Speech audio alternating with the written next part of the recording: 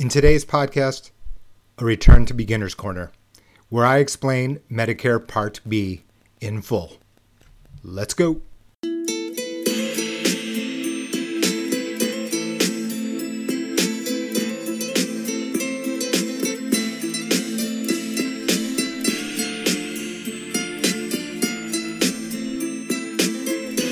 Welcome to the Maximize Your Medicare podcast. I'm your host, J.O. I'm the author of Maximize Your Medicare, Qualify for Benefits, Protect Your Health, and Minimize Your Costs.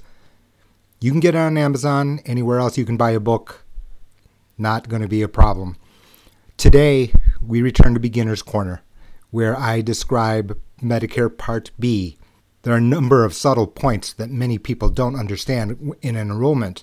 This is the first step to getting properly set up for Medicare for you and your household. Now it's becoming more important and more complicated due to the very fact that people are working beyond 65 and the fact that full retirement age is now going to be above 65 for Social Security purpose permanently. In other words, I don't think that this is going to change anytime soon, meaning that the complications to enrollment are the beginning. From there are additional facts like what exactly Medicare covers. We start here on Part B. Hope you enjoy. Okay, let's just get started right away here on Part B. Part B of a Medicare card, the federal red, white, and blue card, I probably wouldn't have called it medical. I would have called it services. The bottom line here is that services are anything that is not inpatient hospitalization, is not skilled nursing facility care. And don't get me wrong, home health care after inpatient is a Part A. Home health care that is not like that is under Part B. Okay? And then in addition to that, hospice is not part of Part B. That is part of Part A. Everything else under Part B. This also includes medications that you get, for example, infusion services, medications administered in an outpatient healthcare service location is under Part B, okay, not Part D. Complicated stuff. That all said, that's how I would try to understand Part B. I'm not going to name every single service. Crazy people have written books about it for 8 years. Okay. Let's take a look at the card here. John Smith, a generic card. John Smith, born or coverage date reads March 1, 2016. So what do we know about John Smith? In most cases, John Smith was born in the month of March of 1951. During the month of 1951, March of 1951. The important thing to note is it doesn't matter if he was born on March 2nd. It doesn't matter if he was born on March 31st. The coverage date begins on the 1st. That's a point that some people miss. What else can we say about John Smith? John Smith may have been born on April 1st, 1951. If you're born on the 1st of the month, you are actually eligible. Your coverage date begins the month prior. Quickest example, New Year's Day, baby.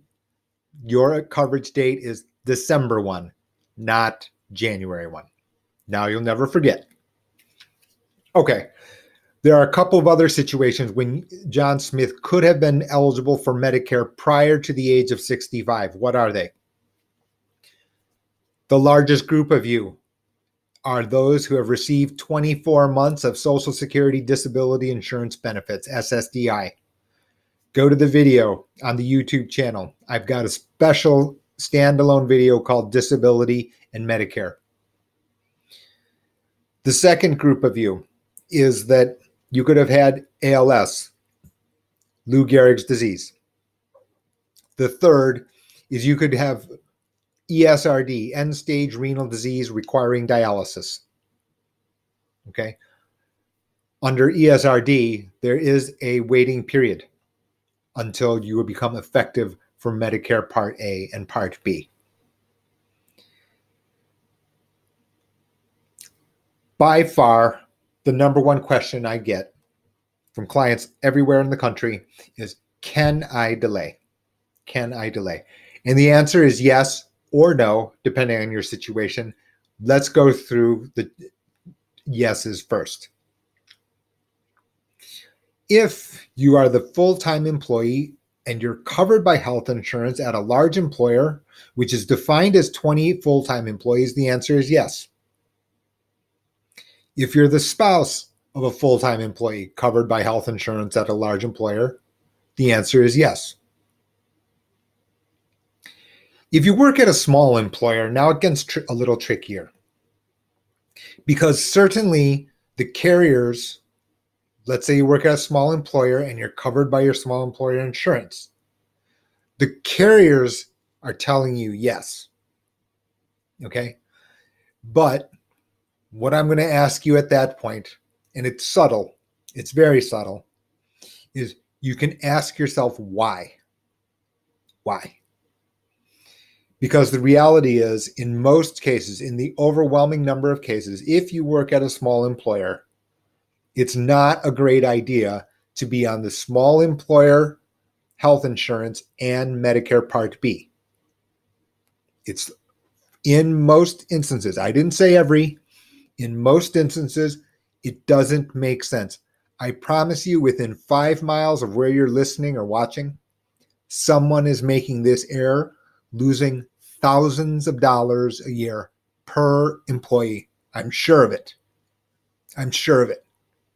The reason is I uncover this every single year, just like clockwork. Just like clockwork. Someone stays on their small employer health insurance plan without thinking through it, without flipping over the rocks. Thousands of dollars of inefficiency get lost. No, well, they don't get lost. They get paid to the small employer health insurance carrier. That's why I called it the nasty secret. Fourth, you can actually delay if you're on COBRA, but for 8 months only. Medicare Part B doesn't have a late enrollment penalty until you don't have health insurance for 8 months. Okay, so while Medicare and you tell you that COBRA doesn't work, there's the notable exception there, which is that it doesn't work after 8 months. It does work during that 8 months without penalty. The vast majority of people cannot delay. Who are you? In particular, if you are the Medicare eligible spouse of a retired employee, you cannot delay. Secondly, if you are on COBRA for a period longer than 8 months, you are going to be subject to the Part B late enrollment penalty. And the basic reason is that COBRA doesn't count as health insurance for Medicare purposes for Part B. Now, crazily enough, the standalone the prescription benefits inside of a COBRA plan, in the overwhelming majority, does count as credible coverage. Do not ask me why that is the case. Okay, but for Part B purposes, you can have an 8-month gap of no health insurance. You can. And COBRA, even though it doesn't qualify as health insurance, you can have it in there and still be for yourself be covered. Meaning at the end of that 8 months, you could have enrolled in Part B without penalty. After the 8 months is over, however, then all bets are off. You would then be subject to the Part B late enrollment penalty, one that never expires, 10% per 12-month period that you did not have Part B coverage. Does that sound very complicated? Yes, it is. It is very complicated. Because especially what ends up happening is People are working beyond the age of 65. We're not going away from that. That is not the world today, which we had even 5 years ago. Full retirement age of Social Security has increased. Financial reality has changed. People's attitudes towards working for longer have changed. We're going to have more people working beyond the age of 65. What that has introduced are these complications, and this question, number one question of Part B, can I delay? In addition to missing the rules and then getting penalties, is whenever I see these cases, whenever people have approached me, here's the situation, which is that something gets missed and it's very, very costly. Very costly. Let's take a look back at the yes. At the yes here, you can see this. There can be situations where you accept COBRA for some months and then switch to Part B later. Take a look at that list. You're trying to cover family members and the family coverage would be too expensive. Hello, Florida. IRMA, you're trying to keep away from IRMA because IRMA may introduce a health insurance premium for Part B, which is $500 plus a month. You've already reached the out-of-pocket maximum under COBRA. You have a very serious, someone in your household has a very serious health issue. Maybe COBRA doesn't cost you anything because your employer pays. It goes on and on. So the idea that people just say, okay, COBRA doesn't count, and then they throw it away. The number of exceptions here is so large, and it's getting larger. And the results of it is that by not examining it, it's very expensive. By not examining it. Let's stop there here on the question of can I delay?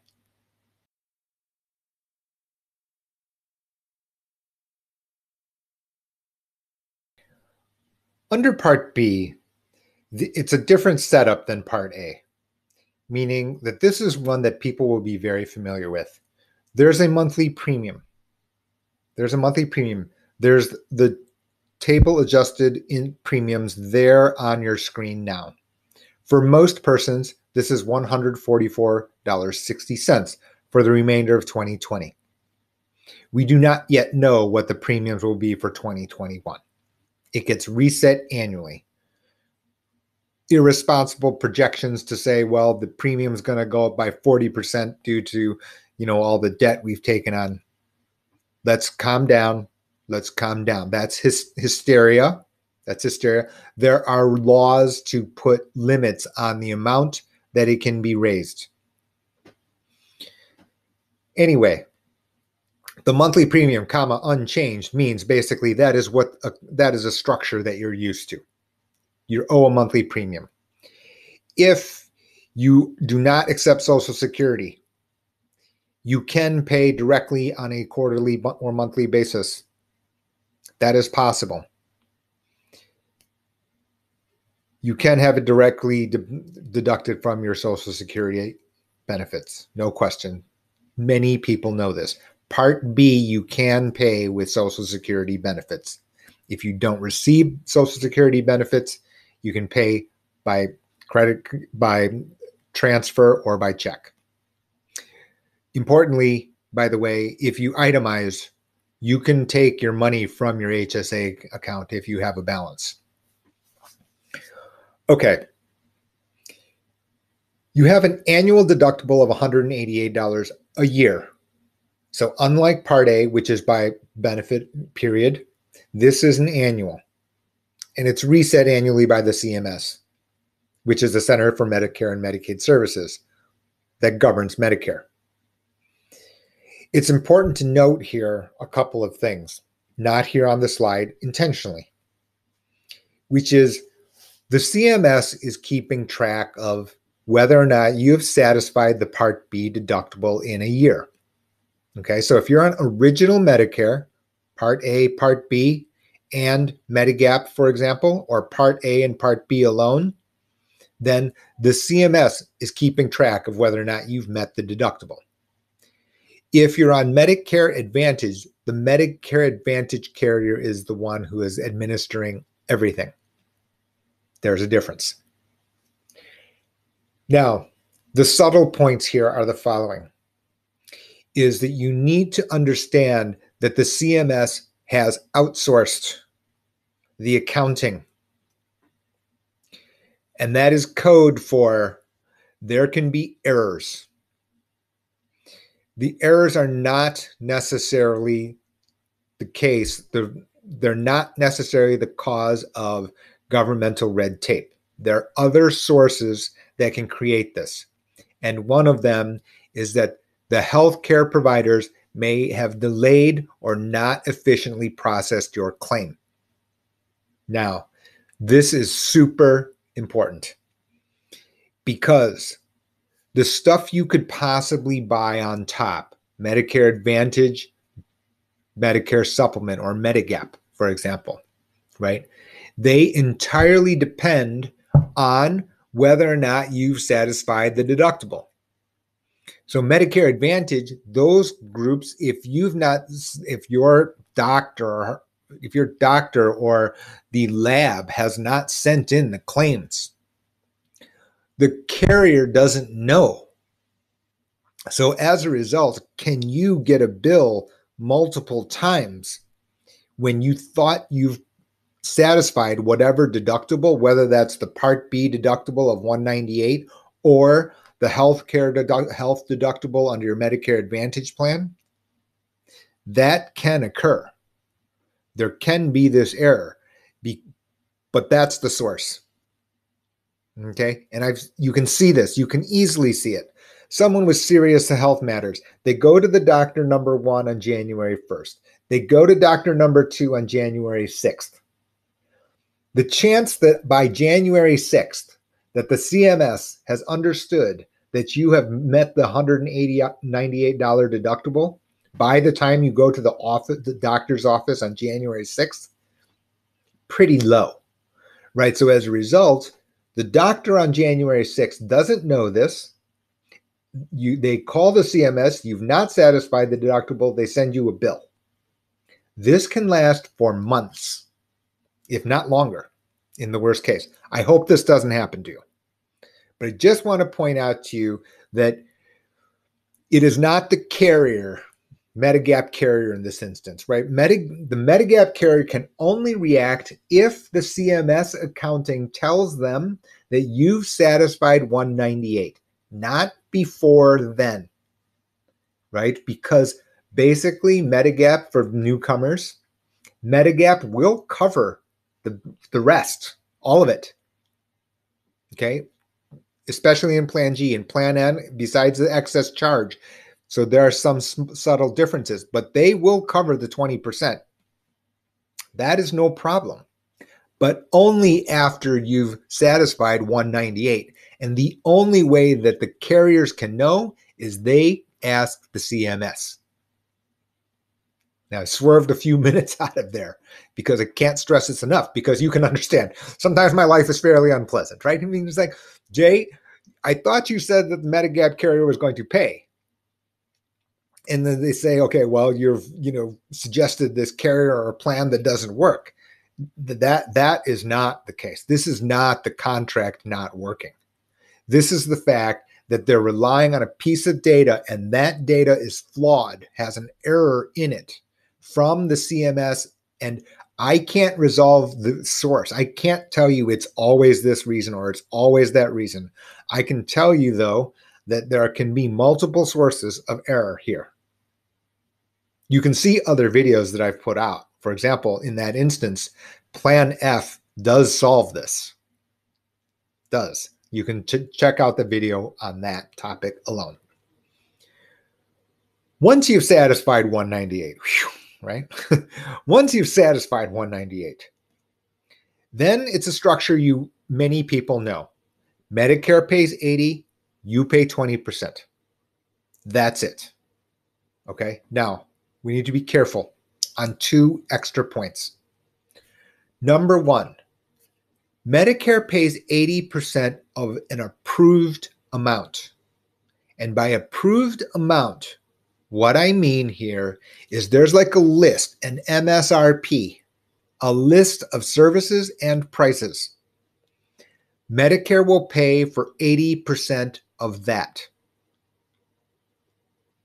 However, can the doctor or the lab charge more than the approved amount? The answer is yes, they can.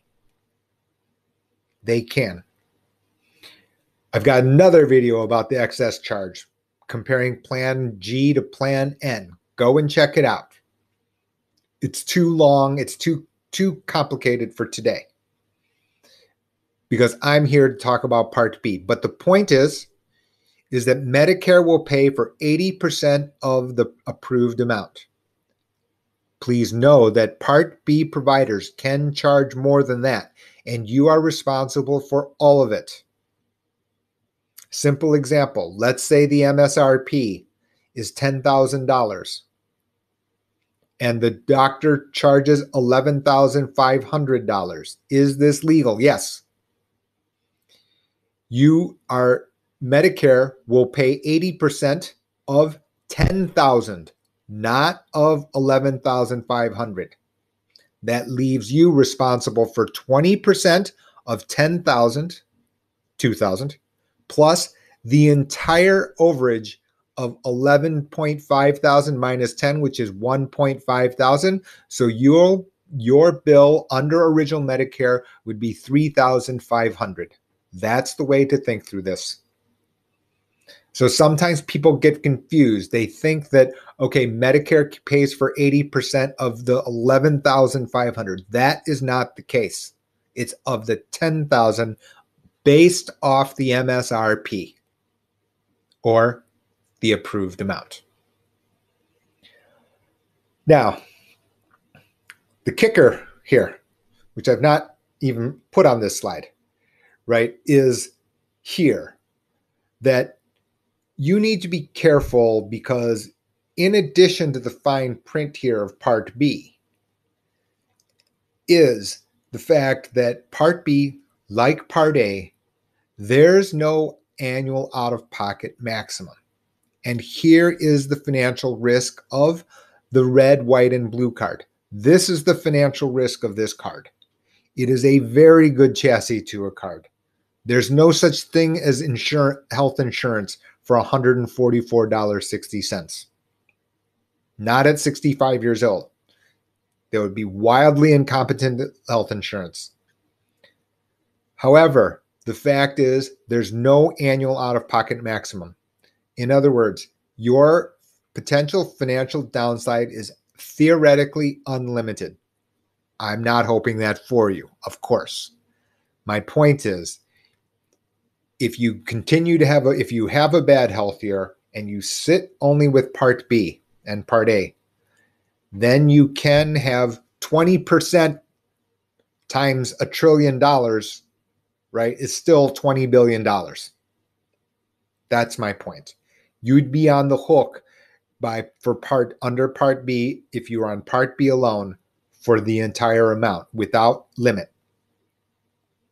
That's something which is fundamentally different from Medicare and the way that health insurance worked either in the private market, small group market, or if you were employed at a large employer. That's it for today. Hopefully you've gotten some things from this video, which don't sit here in my book or with my same amount of emphasis. And I do try to make these points. I'm not going to kid you that just thinking through the enrollment part of Part B, and I get this comment after I continue from my clients, which is my clients, I go back and forth with my clients. Have we thought through these issues? Issue 1, issue 2. We get through 5, 6 issues, and people are shaking their head. I never knew that there are this many variables to consider when deciding on when the best time is to enroll. Because most of the time, people are focused on their one person we've got families, you've got employment, you've got unemployment, you've got other moving parts. And only when you think of the moving parts together can you come up with the efficient solution. Hope you enjoyed today's video. Thanks for watching. Be sure to subscribe, please. Leave your comments, ask your questions. I'll try to respond as soon as I can. Thanks. That's it for today. Please be sure to subscribe to this podcast on Apple Podcast, Stitcher, Spotify, anywhere you digest your podcasts, so that other people can learn about the Maximize Your Medicare podcast. Thanks very much for listening. Speak with you next time.